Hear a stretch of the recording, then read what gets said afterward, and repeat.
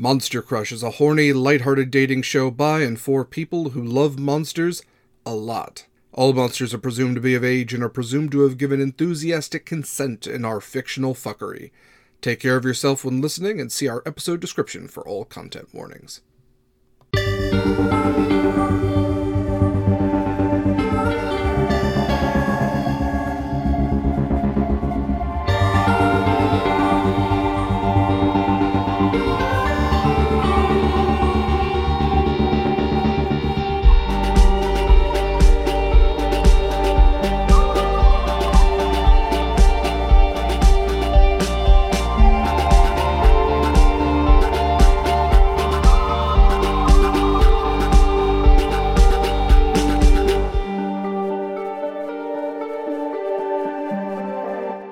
Welcome to episode 69, part 2, or episode 70 if you want to be a square about it, of Monster Crush. Nice. This is a podcast, a little spooky, always sexy and surprisingly educational. Every episode, we dare to find love in all the wrong places on our never-ending quest for the best monster smooches. I'm Derek, and I'm joined once again. We haven't really gone anywhere in real time, but hey, time travel exists. Hi, LD. Hi. As opposed to L7, I am not... Hey, this was a reference to the square thing a while ago. Never mind. Yeah, anyway, that was hello. good. Yeah, Thank you. I got it. Okay. Thank you. Thank you. Yes, like I said, we didn't really go anywhere, but it's been a week for all of you, so time is relative. Just like Einstein supposedly said, a hand on a hot stove for a second feels like a year, but talking to a pretty girl for like 10 minutes feels like only a second. Trust me, I'm talking to LD. It feels like only moments when we record. Oh my God. I know, right? So let's hop back into it. We were talking about Mothman because this is episode 70. Fine, it's episode 70. But in episode 69, we did talk about Mothman. We talked about the sexy cryptid that Mothman is, his big wings, his lack of arms until he got arms. Actually, I'm going to stop using the pronoun he because I don't fucking know what Mothman is and I don't want to presume. It's Mothman, but moth people. It is very common to refer to the Mothman as a he, but we don't actually know. Yeah, nobody saw anything Mothman dangling. hasn't told us. So I'm going to say, True. that I'm going to use they for Mothman. That's fair. So yes, to recap just a little bit, Mothman first official sighting November 15th, 1966 at 11:30 p.m. by two couples, Roger and Linda Scarberry, and Steve and Mary Mallett. Linda might come up a little bit more in this, but the big figure to kind of hang on to is John Keel. John Keel, a journalist who is interested in paranormal and Fortean works, who was basically at the right place at the right time to uncover the Mothman story, wrote the Mothman prophecies, impacted pop culture and cryptozoology forever with his work. And he is going to be a big person in this. But what we're going to talk about first is kind of tying into a theory that Linda Scarberry had, where she believed that the real threat to Point Pleasant at this point in time did not come from Mothman, but came from a very secretive organization, an organization you may have heard of before with a very catchy early 2000s, late 90s rap by the gentleman Will Smith himself. The Men in Black, of course. Ding, ding, ding, ding, ding. Yes, we sang it the last time. I'll do it again. Yeah. Well, just, you have to. Every time. Yeah. You have to. Yeah. They used to play it at school dances. Jesus. That hurts for how true it was. Yes, we did. There was a dance and everything. Hey, y'all, you had to watch to the end of the VHS, and there was was a dance with Will Smith and a CGI alien. Those were the days. Yeah, sure was. So this is another reason that I think that the Mothman story gets so much attention, is because, again, when you scratch the surface, you start revealing all of these other things, and the Men in Black, being such a big story unto themselves, are deeply tied into the Mothman story. If you go to Mothman Fest, if you go to the Mothman Museum, you will find, Men in Black as part of the story. And it's also one of the biggest MIB stories that was featured for mass public consumption. This is not the first time the Men in Black are mentioned. The Men in Black have a very complex history of some real, some not, because there's absolutely the concept of, federal agents being utilized to, perpetrate psychological warfare on U.S. citizens, G-men, essentially, that are of course men dressed in black that would go and do psyops on U.S. citizens. And hell, even during like this time, J. Edgar Hoover had actually put out an order to just fuck with UFO groups because he was worried that UFO groups would be utilized by Russian agents to destabilize American consciousness. Yeah. Which, I mean, sure. Yeah. But I think that's funny in current political climes to think about. Yes. That, so really. there was a big fear that if a UFO researching group could get enough traction that they could cause mass panic. And that could then distract the U.S. from an actual attack from communist forces. Sure. And so to prevent Russian agents from infiltrating UFO groups, he instead had government agents infiltrate UFO groups and then essentially ruin the lives of just nerds. Just absolutely ruin their fucking lives. That's like a whole X-Files plotline. Yeah, honestly, the lone gunmen are based off of some like the whole, there are some bigger figures in ufology who unalived themselves and did so likely because of the psyops perpetrated by the U.S. government, who were just fucking with them. Cute. Yeah, it's cute. It's nasty stuff. But if you get past that and you start getting into the paranormal side of Men in Black, you get into something else altogether. And, what they are necessarily, are they aliens? Are they demons, angels? Are they tulpas that we have brought into, reality through our consciousness? We're not really sure. But they do show up in the Mothman story. And there's one specific man in black who's not always in black, but he's notable for being one of the only Men in Black we actually have a name for. Because a lot of Men in Black, if two Men in Black show up at your door, they're going to present you some pretty common names. It's going to be Mr. Smith and Mr. White. It's going to be correct. Yeah. If they give you names at all, that's another thing that people talk about. Is oftentimes Men in Black will show up at their door without presenting any sort of badge or name or anything. They will ask to come in, and the person will just find themselves sitting on their couch talking to these guys without like having the memory of going like, oh yeah, come on in, or like not knowing to stop that, not knowing to have the stranger danger there. Right. So weird. The one individual we know about is a man named an individual named Indrid Cold. Okay. Also known as the Smiling Man. Oh, that's cute. Okay. That's not at all. I feel like that's more terrifying than the Mothman already. Just inherently. So Indrid Cold, definitely a sort of cryptid himself. Could very well be a singleton. It's also weird to refer to a cryptid by a full name. Like, I don't go to the Ozark Howler being like, oh yes, this is Jim Ozark Howler. This is Tim Mothman. You just haven't clearly read enough Chuck Tingle novels because that's fairly commonplace. That's a good point, actually. He is, if you want to consider him a singleton, like if you want to do Mothman, Indrid Cold, even some of the other ones later, you're more than welcome to. Much more humanoid than much of our usual singleton fare, as he is just a 6 foot tall, slender, human appearing individual. He has dark, slick back hair, and he has like tan Caucasian skin, beady eyes that are often described as like being far apart on his face, just like a little uncanny valley-ish, but not like something that would be inhuman. He wears a suit that is either green, blue, or black, and appears reflective, even though it looks like a traditional, like two-piece suit. It has a reflective quality to it. I like this. I'm flashing back to the Chuck Tingle monsters that I presented to you earlier, and just like, everything about this individual is making me very uncomfortable. Like, in that way that I would expect. I'm like, absolutely, like Mothman. I'm like, oh, Mothman. And this character, I'm like, gah, stay away. Like 10-foot pole. It's fine.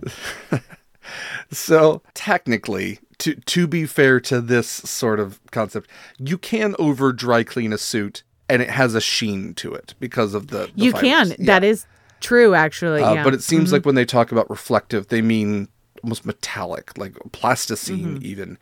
But what sets everything else apart, what people notice first and foremost, is that he has an unsettlingly wide, unbreaking smile at all times. Even when he talks. I hate that. Ear to ear smile. Nope. And not like inhuman, but just like uncanny valley. Right? I hate it. Uh-huh. So technically there is a first encounter with Indrid Cold where a couple of boys in New Jersey say they're chased by a grinning man in a green reflective suit, but he never gives them his name. And judging by the second encounter, Indrid Cold seems to be more of a personable, relatable individual who would introduce himself. Maybe this is his first try talking to people and he thinks you should chase them with a big smile. That's what I'm putting this on if this is Indrid Cold. Sure. But the boys basically get away and they don't see him anymore. And also we learn later that from Mr. Cold that there are other grinning men. So maybe this one wasn't him. Okay. Yeah. The first encounter with where Indrid Cold introduces himself was actually, and this is why it gets tied into Mothman, it was 9 days before the Mothman sighting of the TNT plant. So this is 1 hour west of Point Pleasant. This is November 2nd, 1966. There's a man named Woodrow Derenberger, Woody, to his friends who was driving home. Obviously. Good old Woody. He's driving home to Mineral Wells, West Virginia. Woody is a sewing machine salesman and was driving home from a business trip in Ohio. As he's driving, he sees a set of strange lights. Lights that apparently other people along the road had seen and went, nope, not today, Satan, and kept driving. Smart. They were smart. Woody was a little curious, though. So he decides to slow down, and he sees that the lights are attached to a large craft. Craft shaped like, what are they called? A kerosene lamp, like the glass on a kerosene lamp. I think it's called a kerosene lamp chimney. You know, where you you turn up, it has like the bulb at the bottom and kind of tapers to the top. So it's a ship shaped like that. We had one of those. Yeah. So the ship lands, and as Woody is just sitting there, a guy comes out. Apparently human person with a big smile in a suit who walks right over to Woody's car. And the entire time he keeps his hands tucked into his armpits. And he walks over to Woody's car. And one of the first things that he asks is if Woody... Superstar! Yeah, I had that thought too. Thank you. Oh, we're so old. So kids, back in the day, there was a show called Saturday Night Live. And there was a woman named Molly Shannon, and she was a fantastic comedian. She had a number of great characters. One of them, I can't remember the name of the actual character, but yeah, Superstar. She put her hands in her armpits, and then when she gets nervous, and then Mary she would Catherine smell. Gallagher. Thank you. Yes. This is an episode about Mothman, but we're going to look, when you're of a certain generation, you can't talk about putting your hands under your armpits without thinking of Mary Catherine Gallagher. Surprisingly educational as part of the show. Yes. But he goes up to Woody. Woody rolls down his window for some ungodly reason. And Indrid Cold says, would you prefer to speak with our mouths or our minds? Oh. And Woody, not realizing that he thinks our minds, Indrid Cold then speaks to him telepathically. And they have this entire conversation telepathically. Cool. So Indrid Cold just has fucking small talk with this guy. He's like, what do you do? And Derenberger says that he is a sewing machine salesman. And Indrid Cold goes, okay, that's nice. And Derenberger says, what do you do? And he says, well, I am a traveler, and I mean you no harm. Whoa. And as the conversation goes on, Indrid says, like, you know, we are not you, but like you, we eat, we breathe, we sleep, we even bleed as you do, and we will see you again. Huh. So their conversation goes on. Derenberger would have adventures with Indrid Cold. He learns that Indrid Cold is from a planet called Lanulos in the galaxy of Ganymedes. And Indrid Cold tells him there are 2 other grinning men like him named, I'm going to say Demo. It's D-E-M-O. I don't think it's Demo. I think it's Demo Hassan and Carl Ardo. Those are some Czech Tingle names. Carl Ardo. Carl Ardo, Demo Hassan. Demo Hassan, maybe. So Woody, like I said, had some adventures later on. He wrote them all down, sensationalized significantly, I think. his book was called Visitors from Lanulos, in which he describes the travels he takes in Indrid Cold's spaceship. First, they go to the oil fields of Iraq and Afghanistan for some fucking reason. I don't know. But eventually, Indrid Cold takes him to the planet of Lanulos, which proves to be this lush jungle planet, which is inhabited by sexy, naked humanoids. Of course it is. This isn't a pulp novel at all. What are you talking about? Man, I feel like I've read this book before. Yeah, there you go. Yeah. Beautiful. Yeah, it definitely has some Slaughterhouse-5 vibes to it a little bit there. There would be one more sighting of Cold after this, but in the same time period. There's a woman, Linda Lilly, whose family was ongoing having these poltergeist attacks in their home, where they would also see these diamond-shaped lights. And apparently she woke up one night to see a tall man with a wide smile and a reflective suit standing over her in her bedroom. And she pulls the sheets over her face, and once she pulls them back, he's gone. Mm-hmm. So again, not introducing himself. I think Indrid Cold's a little more polite than that, but these are like the three big ones. And then, of course, the book, Visitors from Lanulos, describes Indrid Cold much more significantly, but sure, because he shows up 9 days prior to Mothman, because the Men in Black become more and more of the Mothman story, and he gets tied into them, he gets tied into the Mothman story a lot. Okay. What I think is that Indrid Cold's smile and like the hands in the armpits, I think he's trying to emulate his best version of being non-threatening to a person. Yeah, sure. But just going like a little too far into it. Like the smile needs to be a little bit less. It's uncanny valley. It's like it's like something that isn't human trying to emulate a human. Mm-hmm. So yeah, Indrid Cold has his whole deal, but there are other Men in Black encounters that occur, and these events are definitely what bring in the UFO aspects to Mothman, because again, Indrid Cold's definitely connected to UFOs, aliens. It came down in a fucking ship. Right. Of course. Yeah, absolutely. Yeah, the other Men in Black, not so obvious about it, but again, UFO sightings were frequent around this time. Mm-hmm. And the Men in Black who show up are rarely comforting in appearance. In the same way that Indrid Cold had his Uncanny Valley, the Men in Black that are described, when they are described, also have an Uncanny Valley aspect to them. Different, though. So in addition to the 60s attire, the black suits, black tie, the black, hat, whether it be a derby, fedora, or trilby. Black sunglasses, too, of course. Mm-hmm. Of course. They sometimes are described as not having ears. Just like having the hole, not like the actual cartilage. Uh-huh. Oh, yeah, sure. Okay, sure. Why not? Not having eyebrows. Or when you look at them closely enough, you realize that their features are makeup.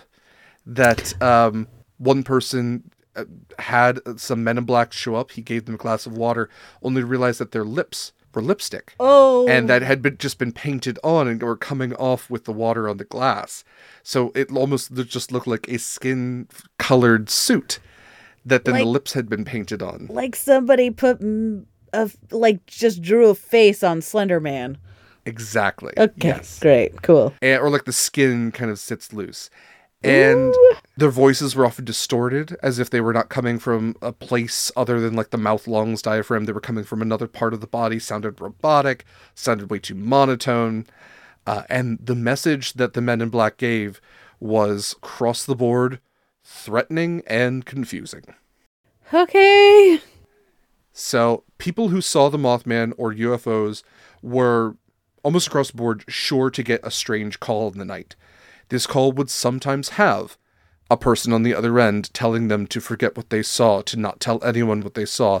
Sometimes it wouldn't be anyone. Sometimes it would be a metallic screeching noise. Oh, I hate this. And the calls would repeat and repeat, especially if the person was telling the story. If they were ignoring the warnings, you might have a couple of Men in Black show up at your door. Okay. And they would be very...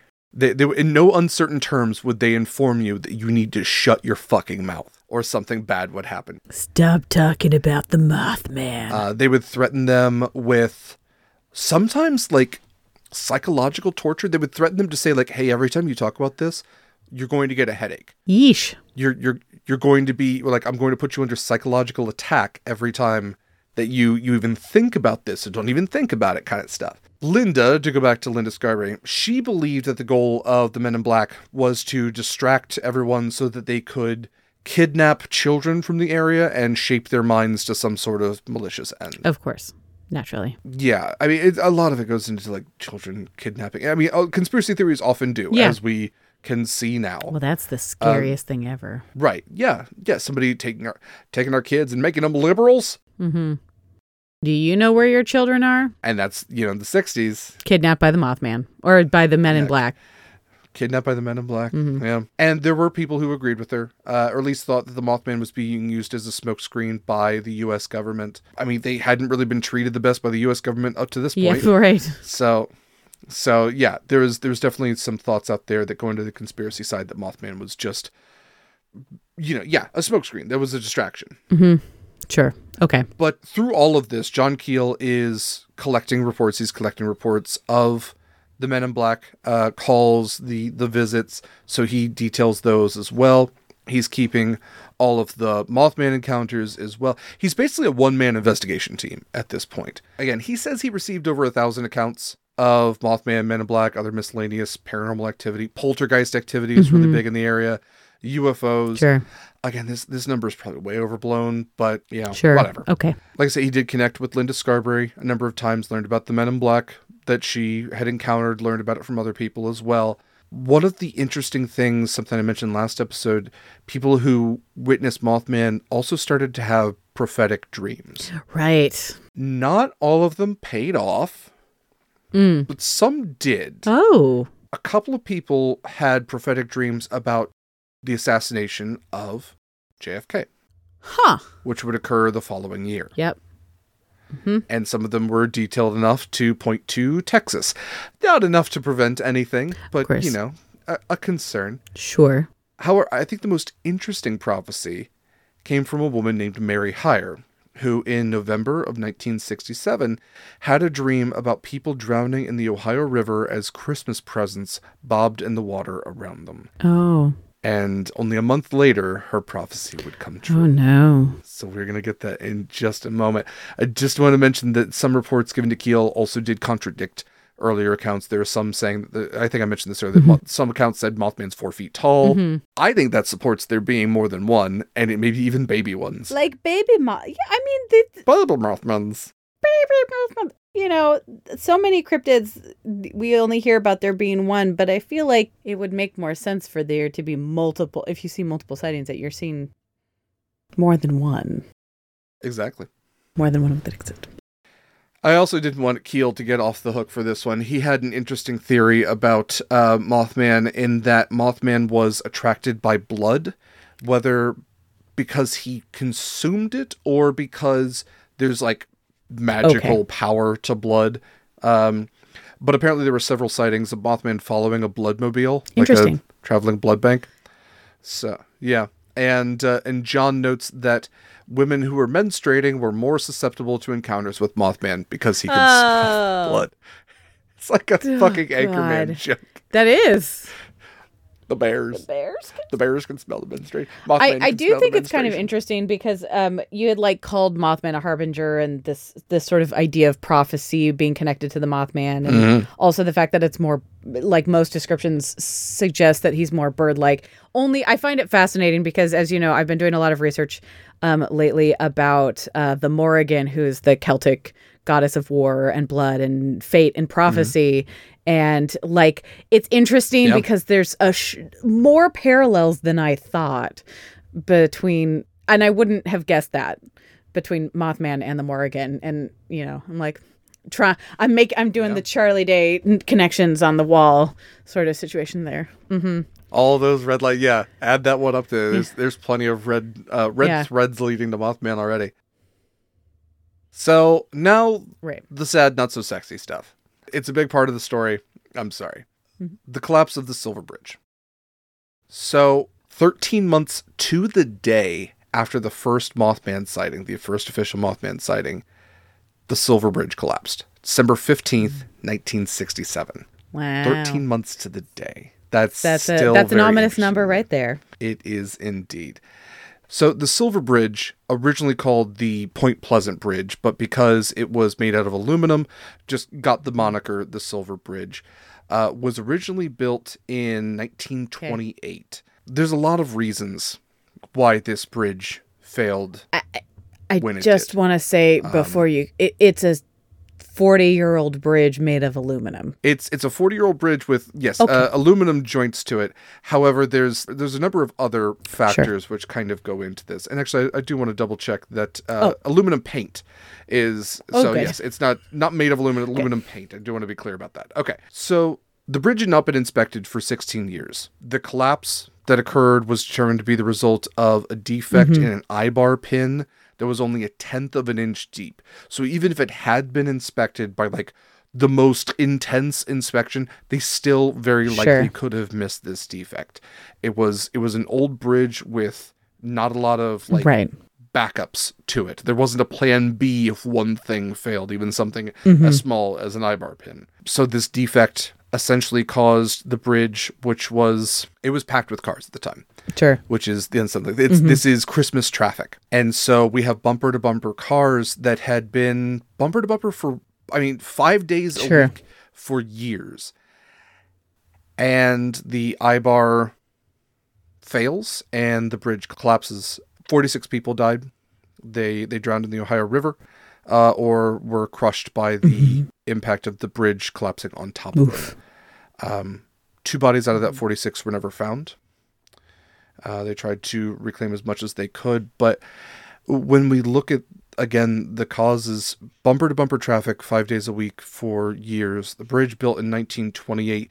I did a little research just to see the difference in automobiles, because also if you think about 1928, the Model A had just come out. People were driving Model Ts still. That was their primary mode of getting around. Model A was like, you had money to get another car. And even if you're looking at, the difference in that versus what a car was in the mid 60s, the engineers of that bridge couldn't have predicted how popular cars were going to be in the first place.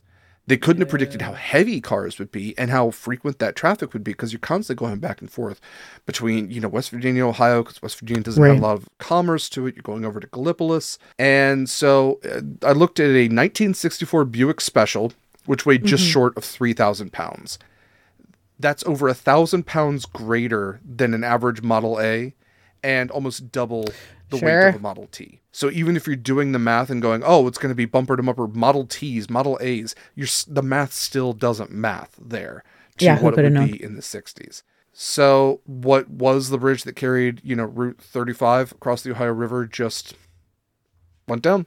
And the silver lining to this silver bridge is that this collapse set off a flurry of investigations across the U.S. where all of a sudden we realized, holy shit, we hadn't investigated this for 16 years. Look at all the other bridges we built during this time, because it was only a few years after this that FDR's New Deal occurred, and we built bridges everywhere during the New Deal. Like, this bridge got built during the Great Depression, but it was right after that it was just like so much infrastructure across the U.S., and we hadn't looked into fucking any of it. But the connection to all of this, in addition to the premonition that Miss Heyer had, was that people said they saw Mothman near the bridge, even on the bridge prior to its collapse. And in addition to being 13 months to the day, this is where people say that all of these Mothman sightings had been leading up to the collapse of the Silver Bridge. And that was the last time that anyone in Point Pleasant reported seeing the Mothman. Whoa. Oh. So, was Mothman a harbinger? Yeah. Did Mothman cause it? Oh. Why was Mothman there if Mothman was there at all? Oh. We might never know. Oh. But there are some similar cryptids which have appeared in other places of the world that kind of, I think, lend a bit of insight into what Mothman is. So we'll talk about those. We'll talk about some theories as to what Mothman is, and then we'll go to where Mothman might have moved. So in Freiburg, Germany, in 1978, a few years after, I guess about 11 years after the collapse of the Silver Bridge, was the Freiburg Shrieker, Oh, who was a okay. Mothman-like figure who appeared near a coal mine in Freiburg, Germany. It's a city near Baden-Württemberg. Apparently, as the miners are trying to get into this coal mine, this dark figure, like a man with wings, opens his wings wide and shrieks at them and chases off these miners. I'm sure they were of age, but they're miners. No. A terrible joke. Awful. But as like the miners are trying to get in, they're like, oh, we're not going over there. There's some like giant bird demon monster that's chasing us off. They feel like a rumble beneath their feet. And like the bird monster eventually disappears later that day. They come to find that the mine had collapsed. Ooh. That same day. And had they been allowed down there, there's no way everybody would have made it out. So here you have another bird-like harbinger chasing people off with a shriek. Yep. Then we have the Blackbird of Chernobyl. Okay. So the Chernobyl disaster, the infamous nuclear disaster in Ukraine of the Chernobyl nuclear plant during the reign of the USSR. There was a sighting of a giant red-eyed flying creature which was spotted during and after the Chernobyl disaster. Literally as the people are trying to like assess and then clean up and then try to survive the Chernobyl disaster, they keep seeing this giant red-eyed screeching shadowy bird monster. Okay. And even like flies into, like almost knocks a helicopter off kilter because it flies right in the face of them. They can see it flying around the smoke of the radioactive plant going off.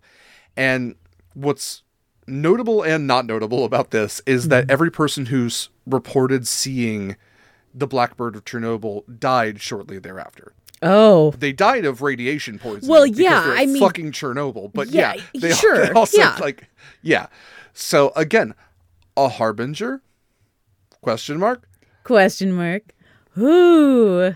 There was another supposed Mothman sighting that was seen near a bridge collapse in Minnesota, and there are alleged photos of Mothman prior to 9/11 in New York City. Oh. Alleged photos. Alleged. I mean, okay. I cannot put enough Right. stank on alleged. Yeah, that one's, I don't know. But like we talked about, there are other cryptids that aren't necessarily harbingers that do kind of relate to Mothman. The Flatwoods Monster we talked about. The Owlman of Cornwall, which is right, why which we talked about. Brought it up. Yeah, absolutely. Not necessarily a harbinger, but like has those similar qualities, especially if you're talking about if you're talking about Mothman as a birdman. Right. Very similar qualities. So some theories as to what the Mothman is. The first thing that a lot of people point to is mass hysteria. If we're pointing to the fact that Mothman doesn't exist, Fair mass enough. hysteria or mass hallucinations. A lot of people say, you had one of the top 10 most polluted places in the U.S. It was polluting the water and everybody was having hallucinations because everybody was high as fuck. I mean, sure. It feels weird to me that, I mean, the idea that everybody's hallucinating makes sense to me. The idea that everybody's hallucinating the same thing or very similar things is always like, yeah.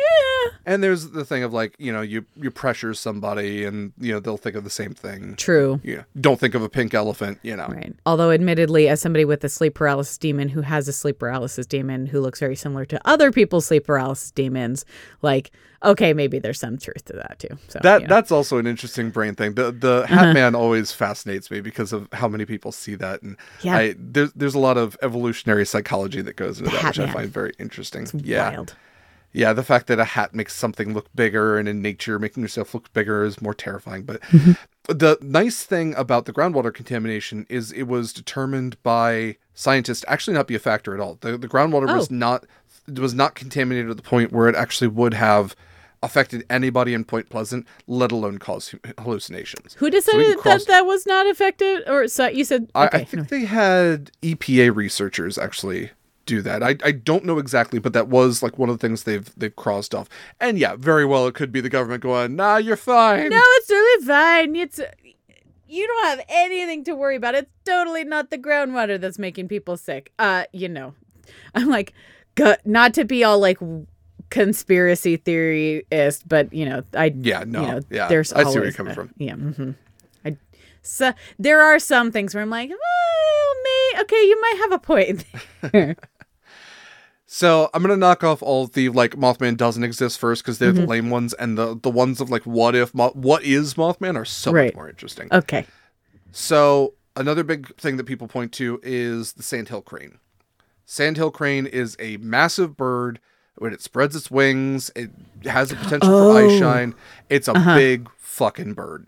And especially if you have been driving out there smoking a little bit in the sandhill crane, which is a territory bird, which does nest in that area of West Virginia, might just chase you for a little bit. And it would connect with the white, with the pale look too, and the big, those are some big fucking birds too.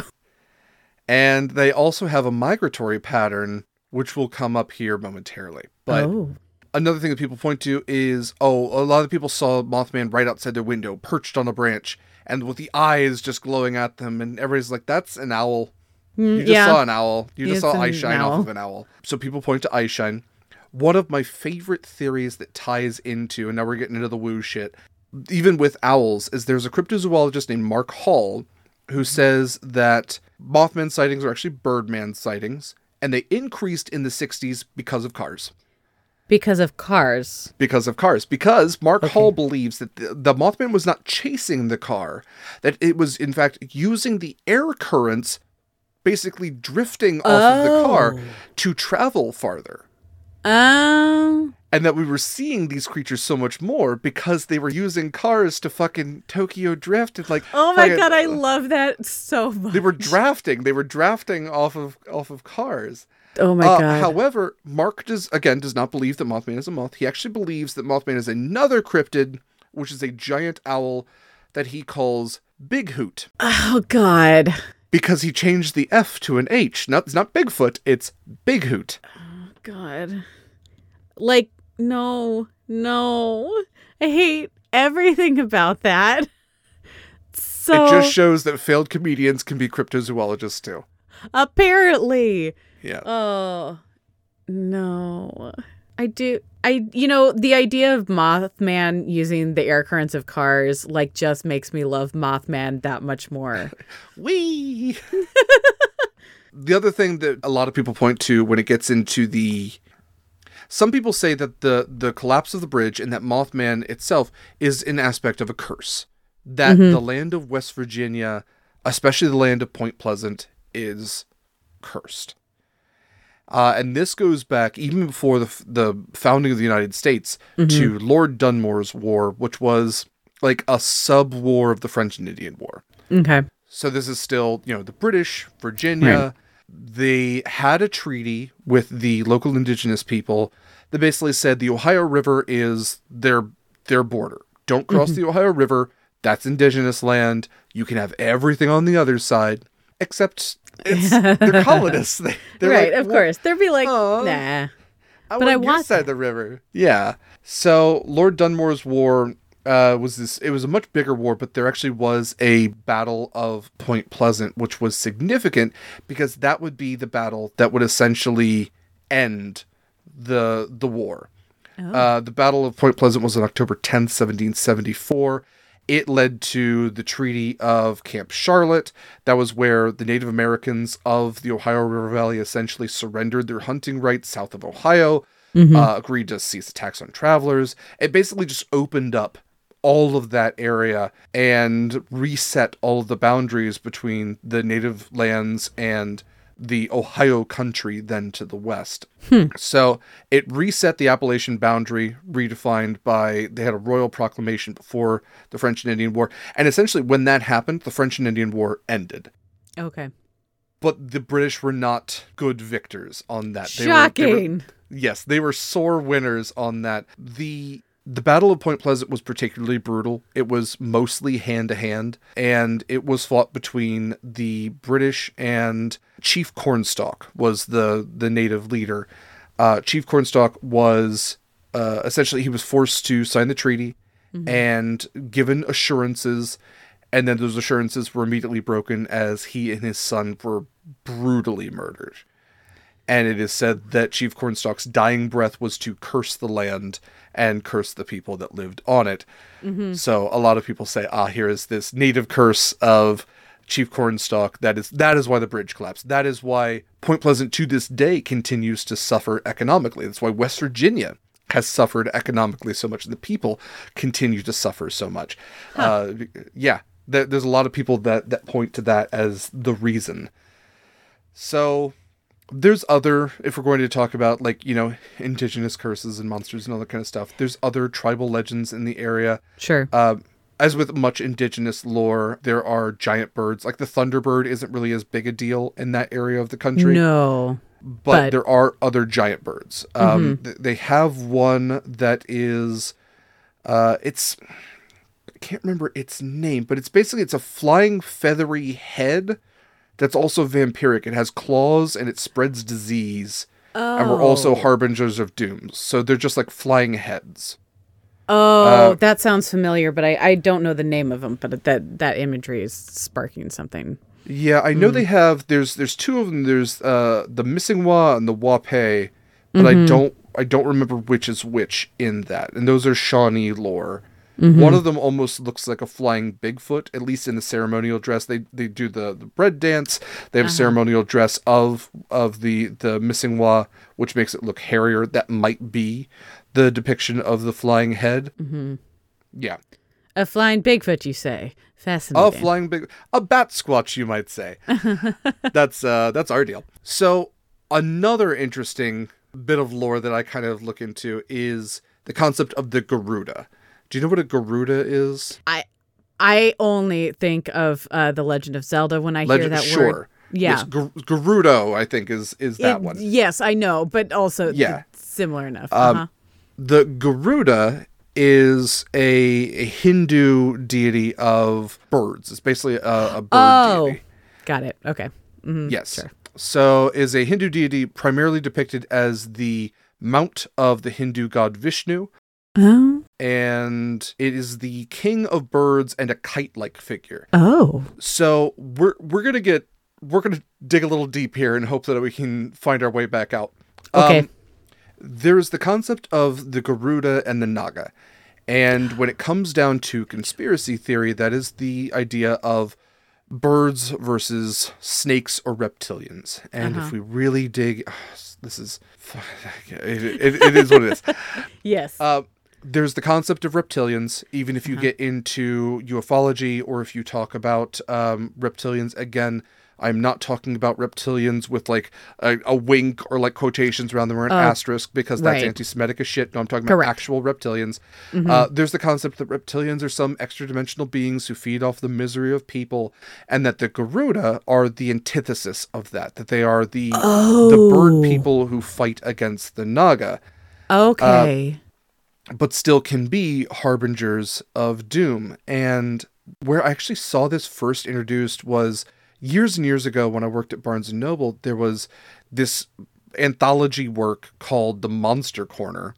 And in that book was a short story called Rattler and Mothman, where essentially the main character, Rattler, who's just this guy who lives out in the woods, meets Mothman to find that Mothman is a Garuda, this ancient bird spirit, whether it be alien, extra-dimensional, not, who explains that he showed up all those years ago to collapse the bridge because the bridge was a pathway to the land of snakes, which is supposed to be a reference to Ohio and how the rest of the country would be this polluted place where the reptilians could get us or something like that.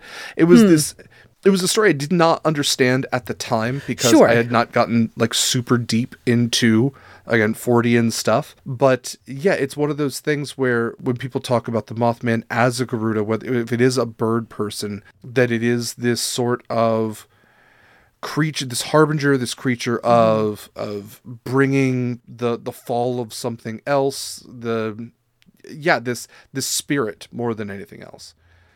Fascinating. Yeah, and then there's people that say more on the Christianity side, it's an angel or it's a demon, or it's death. It's an aspect of death.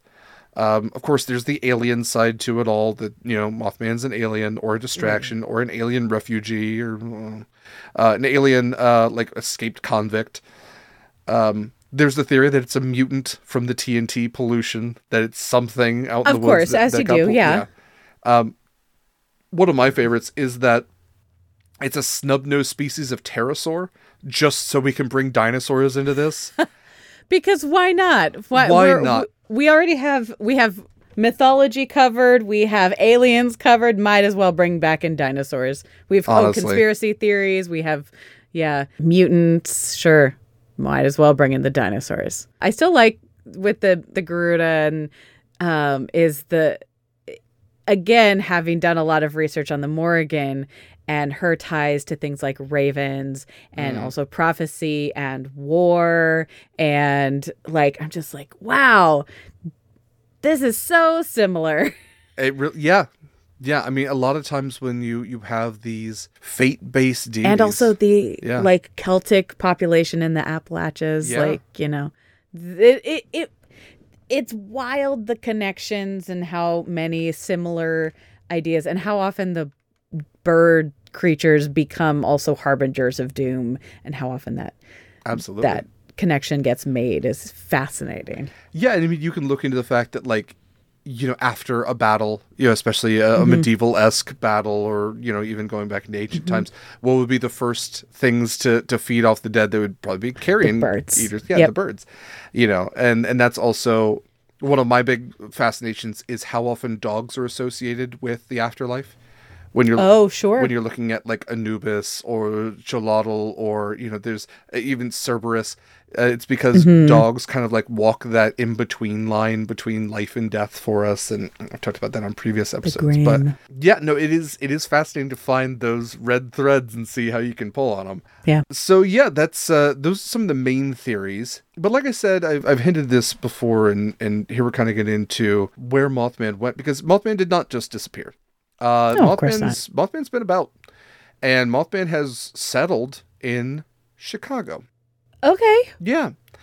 Why not? So whether you call it the Mothman of Chicago, the Owlman, the Batman, Gargoyle, Flying Witch, Deer Bat, Flying Humanoid, or even what has become most popular thanks to a particular website, the Phantom of Chicago, or as our podcast friends over at Super Duperstitious have done a wonderful job of keeping up with, the Phantom of the Chicago. No. It's fantastic. They do a great job over there. Check them out. Sometimes the eyes are yellow, sometimes they are orange instead of red, but nevertheless, Chicago has had a large series, over 160 in the greater area sightings of Mothman over the past 5 to 10 years, I believe. Wow. Yeah. I'm going to read some of them, but we're talking about, the website I'm talking about is Phantoms and Monsters. It is a website run by Lon Strickler, who is kind of a John Keel of our modern age. Not as, I think, prolific, but he does a great job of collecting stories that people send to him and doing his best to weed out the ones that don't really track. He can only do his best. He is an armchair cryptozoologist, as I understand it. He can only do his best to verify, but he does give a little comment as to, the validity of any given post that he receives. Huh. So over 160 reports. I've got a map pulled up, and it's just, the greater Chicago area is just full of them. You can see where all of the different sightings are. There's some up in Milwaukee. There's some that go all the way down to Indiana. What's interesting about the variety is that, to go back to one of the theories, the collection of sightings is almost directly the migratory route of the sandhill crane. Whoa. So I'm not saying all of them. A lot of the sightings are bats, or bat-like. They say that, not just bats, but they say that it's like a humanoid with bat wings. Okay. But that would not be a sandhill crane. People do know the difference between feathers and leathery skin and all that. So I will give them that. Fair enough. But so a lot of the sightings happen at O'Hare Airport. O'Hare Airport, apparently, I have flown out of O'Hare. I'm always wary about it because the amount of shit that happens around O'Hare. They have Mothman sightings. There are sightings of hairy cubes, which are just flying cubes that seem to be hairy. I hate that. Yeah, I don't blame you. No. And apparently they've also spotted a fucking rocketeer. There's a person with a jetpack who has been flying around the planes. And they haven't caught him yet or determined that he's necessarily real, but that's been something that pilots have reported, is they're seeing somebody with what appears to be a jetpack flying around the planes. Okay. So I have a collection of four accounts that of people who have written in, called in, emailed, whatever, to Phantoms and Monsters. So I figure we can kind of build up here, see what people are saying that they saw. So the first one I have is the 7 to 8 foot tall red-eyed winged being encountered by O'Hare, a Chicago Department of Aviation employee. They're not really known for their titles. So this was received by Phantoms and Monsters 40 and research investigator Manuel Navarrete, perhaps. Good afternoon. I wanted to relate a possible sighting of the Chicago Mothman that I had on April 15th, 2021 at approximately 9 p.m. at Chicago O'Hare. I initially was not going to report this, and I kept it to myself for fear of someone thinking I had lost my mind and was seeing things. That changed when I read the sighting that was posted on Facebook about the gentleman who had the Mothman sighting not even 2 blocks from where I work. The sighting prompted me to look up your website and eventually send this to you. I work for the Chicago Department of Aviation at the office located on the airport grounds. I have worked there for about 9 years and have previously worked at the airport in another capacity for about 5 years prior. So a pretty reliable guy, all things told. I know the airport like I know the palm of my hand, and I've heard the stories that people tell about the strange goings-on that happened with surprising frequency. My sighting happened after I stayed late to catch up on work and had left about 9 p.m. As I walked into the building in the parking lot, I heard what I can only describe as wings fluttering, kind of like you hear when a bird is going to take off or land. I dismissed it just as geese, as the airport has literally hundreds of them that hang around doing whatever geese seem to do. What followed was a loud screech. Yeah, just, geese life. Hashtag honk. Nothing like a goose's honk, but very, very loud, ear-splitting screech like what you hear when a train is applying its brakes. But it was different as it went from a higher octave to a lower one and then higher again. I know it was not the train, as the train tracks are on the other side of the airport, about 3 to 4 miles away. I continued to walk toward my car when I heard the screech again, and it sounded like it was coming from behind me. I turned to look towards the trees over by the road and saw what looked like 2 red eyes looking right at me. I stood there looking at those eyes for what seemed like an eternity. I couldn't move and felt like the air was being sucked out of my lungs, almost like I was having an asthma attack. I saw this thing emerge from around the trees. It was illuminated from behind the warehouses that were across the road, and it must have been 7 to 8 feet tall and was black. About this time, a large truck was coming down the road, and it shot into the air and was gone in a matter of a second. I stood there for a few seconds, still too afraid to move. When I finally came to my senses, it practically sprinted for my car. I could not get into my car fast enough. As I closed the door, I heard the screech again, turned on my car, and left as quickly as I could. Basically, I'm not one for over-exaggerations. Felt like I was being stalked. I felt sick to my stomach for 2 to 3 days after that encounter. It took just as long for the feelings of paranoia to finally go away. It was the feeling of utter and complete hopelessness that disturbed me the most and helped contribute to my hesitancy of telling someone. I didn't even tell my boyfriend of this until after I decided to send this letter to you. Whoa. So a lot of Mothman stuff going into that and right around O'Hare. The next one, this is Jogger encounters Chicago Phantom near the Navy Pier. This was also provided to Manuel at the UFO Clearinghouse. I was out for a late jog on Saturday evening about 7 o'clock p.m. It's June 17th. I was taking my usual route along the lakefront jogging trail headed toward Navy Pier. As I passed Ohio Street and Beach and headed toward the pier, I saw what looked like a giant bat fly over from what looked like under the bridge and that holds up North Lakeshore Drive. It flew parallel to East Grand Avenue and then up and over the trees toward the water treatment plant. The whole incident lasted a few seconds, and getting any exact details was hard to do due to low light, but I can make an educated guess and say that it looked like it was the height of an average man, about 6 feet tall, and I was also maybe 15 to 20 feet away from it when I saw it. Looked like a great big bat, solid black, but it stood out against the building and had a wingspan that must have been at least 7 to 8 feet from tip to tip. It was silent as far as I could tell, but there was not a lot of city noise in that area with traffic and whatnot. I know I was not the only one who saw it, as it was about 6 to 7 others noticed it too, and I heard what more than one person say, "Look at that!" as it flew. You could tell it was flapping its large wings, gaining speed and altitude till it cleared the trees and headed off toward the water treatment plant. When I reached the point where I could look out toward the plant, it was gone. Checked my watch at that time and note the time at 7:08 p.m. and the weather was cloudy. We had storms pass through the area earlier that day. Blah, blah, blah. So anyway, he just Batman. And it literally has, Batman. Yeah, it has the tag on it, Man Bat, also. Not Man Bat. Man Bat. Some other, I couldn't find the ones that I had heard before. I'd heard, again, I listened to Super Duperstitious. I had heard some before where some people are out in one of the parks, they see something flying up above, and then out of nowhere, like, somebody runs up and starts, like, in a trench coat, pulls out a gun and starts shooting at it. Like a Man in Black just shows up to shoot at this bat monster, and everybody starts fleeing. I couldn't find that one for the life of me, but I remember hearing that. Dang it. I also remember hearing somebody who's like, investigating, or it's like their job to go up into like one of the towers, one of the bell towers of something or other, and they found like a sleeping man bat, like a humanoid-sized, hanging upside down bat person. So, sure. Vampires in Chicago. Of course. If I were a vampire, I'd be in Chicago. Well, maybe not. Probably not, actually. But, it seems as good a place as any, really. I am actually going to skip this one. It says terrifying encounter, but it really wasn't. They saw a big bat monster that, like, kind of followed them a little bit. But I do think that this next one is interesting because this one has, it is titled Chicago Phantom Leaps from Willis Tower. So those of you who are old enough to remember the Willis Tower as the Sears Tower.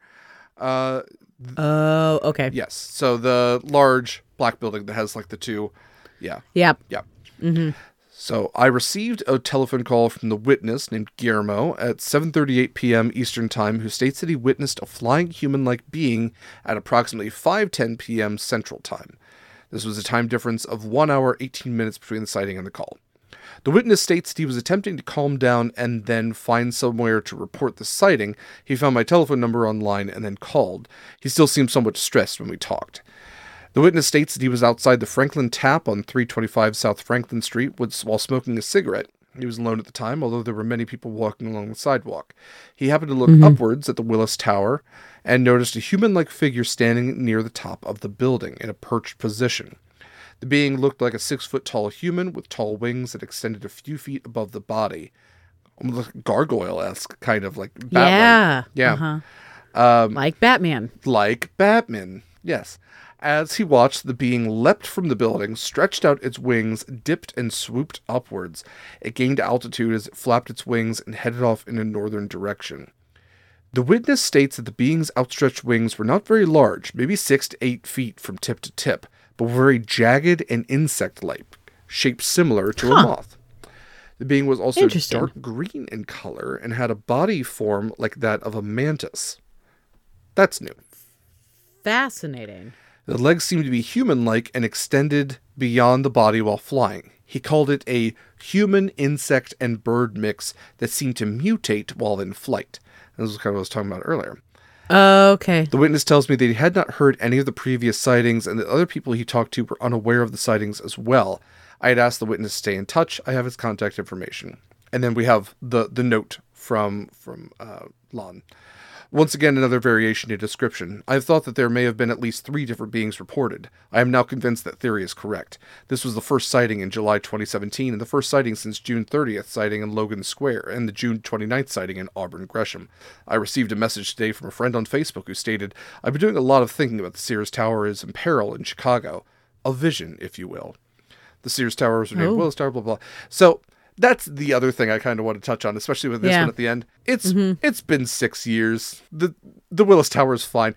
Chicago's fine. Chicago hasn't had any Point Pleasant-esque, Chernobyl-esque disasters happen to it. It's true. So is this something else? Is Mothman just waiting, biding its time for something? Or did we avoid it altogether? Possibly. But, or maybe just retired the Harbinger lifestyle. Just to Chi-Town, absolutely. Just flapping around the former Sears Tower. I also love the way that he writes this. Like he's, it feels very noir to me until he mentions Facebook. Like it almost feels like almost FBI, sitting in a darkened room with a cigarette. He's giving all the details. The first sighting in July 2017. The first sighting since June 30th sighting in Logan Square and June 29th sighting in Auburn Gresham. I received a message today from a friend on Facebook. It's just, it ruins it all. Totally. Completely. So that's what I have for the Mothman, for the Phantom of the Chicago, for the Birdman of Point Pleasant, for the Black Bird of Chernobyl, the Big Hoot, the Big Hoot, the Oh shoot, I'm trying to remember all of them now. The You will never the unhear Freiburg Big Hoosh. Shrieker. Yeah. Oh yeah, that one was good. Yeah, or even Injured Cold if you want to toss him into that. You have a smorgasbord of harbingers to aliens. God only knows what all these things actually are. I also will say that if you in the audience, if you love Mothman, Mothman Fest happens every year in September in Point Pleasant, West Virginia. I highly suggest that you attend. The town needs visitors. Go so bad. It's honestly, it's right around my birthday. Would love to go. I've never been, even though I was close to it. I just never knew that's like right around there. And then I moved. that's on me. Well, then COVID happened, and then I moved. Well, yeah, they did not do that it whole during thing COVID. there. So you can always find the Mothman Museum there, which the street front, the main street of Point Pleasant, does not have a lot to it. There is, last time I was there was an art gallery. There's a nice little cafe. It's worth the price of admission just to go to the Mothman Museum. Just pay it. Aww. The gift shop is free to enter, but just pay it. Just check out their stuff. They got some fun stuff in there. And you can always see the statue. The statue's right there. You can take a picture with it. They love it. There's always somebody out there taking a picture. Like, I've been out in the worst weather. I've been out a number of times. The statue's great. And you can put your hands on what I always like to call the clappable chrome cryptid cakes of that. If you've never seen the metallic Mothman statue, there is a very notably detailed ass and abs and like hairy chest, and it's just, there's a lot going on. It's detail. It is lovingly rendered. It's very detailed. It looks nothing like any of the sightings of Mothman.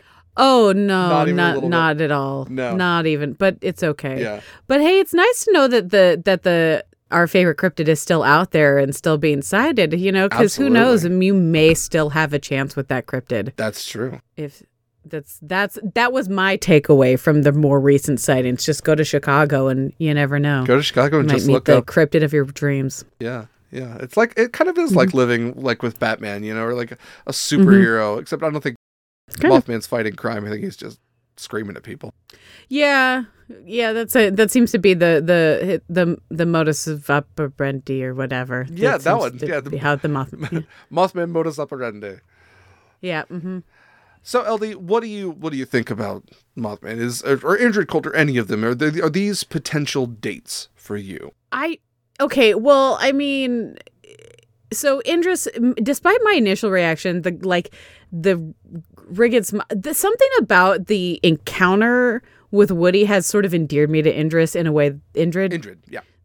Indrid in a way that I was not expecting, and I'm like, okay, like, we could be buddies. But here's the thing. I think, OG Mothman has my heart. Mothman did nothing wrong as far as I'm concerned. Mothman is just, it was a warning, really, of things to come. Yeah. And I feel like that Mothman was doing their best and is completely innocent and also a very sexy cryptid. 10 out of 10 would smooch Mothman. 10 out of 10, you just got to find the mouth. Yeah. Well, yeah, that's part of the fun, I'm sure we could work something out. I'm sure we could. Fantastic. I hope you all have enjoyed Mothman, episode 69, episode 70, or 69.2. Yeah, it's been a long time coming, and we finally got there. I'm so glad I got to be here for this. I'm so glad you were too. I appreciate you so much, and Mothman's one of those big ones, and I feel like a weight off of my shoulders now that I've gotten all of this info. Like, I've said it all, and now I don't have to say it again because I recorded it. Correct. Now we have to figure out our next big cryptid to talk about. Oh, don't worry, I got plenty of them. There's plenty of heavy hitters out there, and now I gotta prep for episode 100, and oh golly, I think that's gotta be Nessie. Oh yeah, of course. Yeah, because we've done Bigfoot. I think it's gotta be Nessie. I think so. Episode 100, it's gonna be the Loch Ness Monster. I'm saying it now because this will be literally coming out Christmas Eve. Oh my God. Happy Christmas. Happy Christmas. Holidays to you all. Hanukkah, I believe, is already over. Sorry We should have said that earlier. Well, by the time this episode came out, yeah. Yeah, we really should have. But yes, Merry Christmas. Happy New Year. I don't think we'll have a new episode out by the new year because that'll be the week after this comes out. So take care of yourselves. Be safe. Smooch friends and family and cryptids alike. Take some time for yourself. Be kind to yourself. Remember that the greatest gift you can give is just you being around. You are a gift yourself. And we all love you very, very much and appreciate you. So, you're wonderful. From all of us at Monster Crush, have a happy Christmas. Happy holidays. Indeed. And thank you, LD, to wrap this up. Thank you, Derek. And while we're thanking people and wishing a happy holidays to everyone, happy holidays. And thank you to Nick Lambert, our fabulous musician who composed our fabulous theme song. Not the Pacific Northwest second most eligible bachelor, but still an excellent musician. You can find Nick over on Lambertropolis on Instagram. We also want to thank and wish a happy holidays to everybody over on Sword and Key. On the Sword and Key network, which we are a member. You can find all of their links on beacons.ai/Sword and Key. They produce podcasts like this one, or a podcast like this one, but there could be more podcasts. This exact like podcast, in fact, yes. This exact podcast, and lots of TTRPG content. That's true. And there's some exciting things coming up in the new year. I can tell you that much. Look for Sword and Key with underscores between the words on all of their various and sundry social medias and things. If you like this episode, if you like Monster Crush Pod, make sure to like, subscribe, rate, review. That helps us a lot. So please go ahead and do that. You may even hear your review right online if it's really nice, probably, or if it's funny, or both. You can find us here on Monster Crush Pod on Instagram and Twitter and Blue Sky at Monster Crush Pod. And you can find all of our links on Linktree/Monster Crush, which from there you can tweet at us, send us an Instagram DM, join the Monster Crush. Oh, also join the Monster Crush chat over on the Sword and Key Discord. I imagine we do post sexy pictures of, or at least kind of sexy pictures of Mothman. They're all sexy. They're all sexy. I'll post some pictures of myself from the Mothman Museum from a few years back. We'll do that at least. Hooray. Or you can even email us. So you can tell us what your monster crush is. Not our monster crush. You know our monster crushes. What monsters you'd like to hear about in future episodes, and share your own spooky experiences with us. We may even share them here on a future episode. I want to say stay clapping those chrome cheeks. Oh, that was what I was going to say. Oh, LD, same brain. Yeah. Clap them cakes. Happy holidays. Clap them cakes. Happy holidays. We'll see you in the new year, everybody. Take care of yourselves. Bye. Toodaloo. Bye-bye.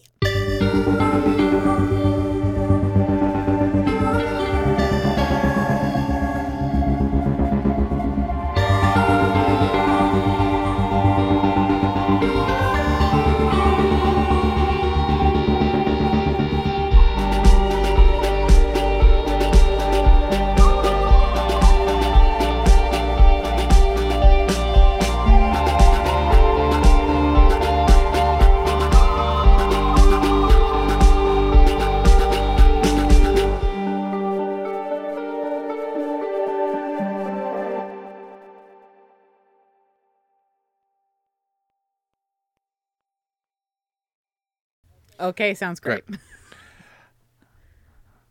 All right. Welcome to episode 69, part 2, otherwise known as part 70. What was that? There we go. Oh, I was like, episode 69, part 2. We're still on episode 7. We're on episode 70. I know. Okay. Okay. You You want to redo It's that? all good.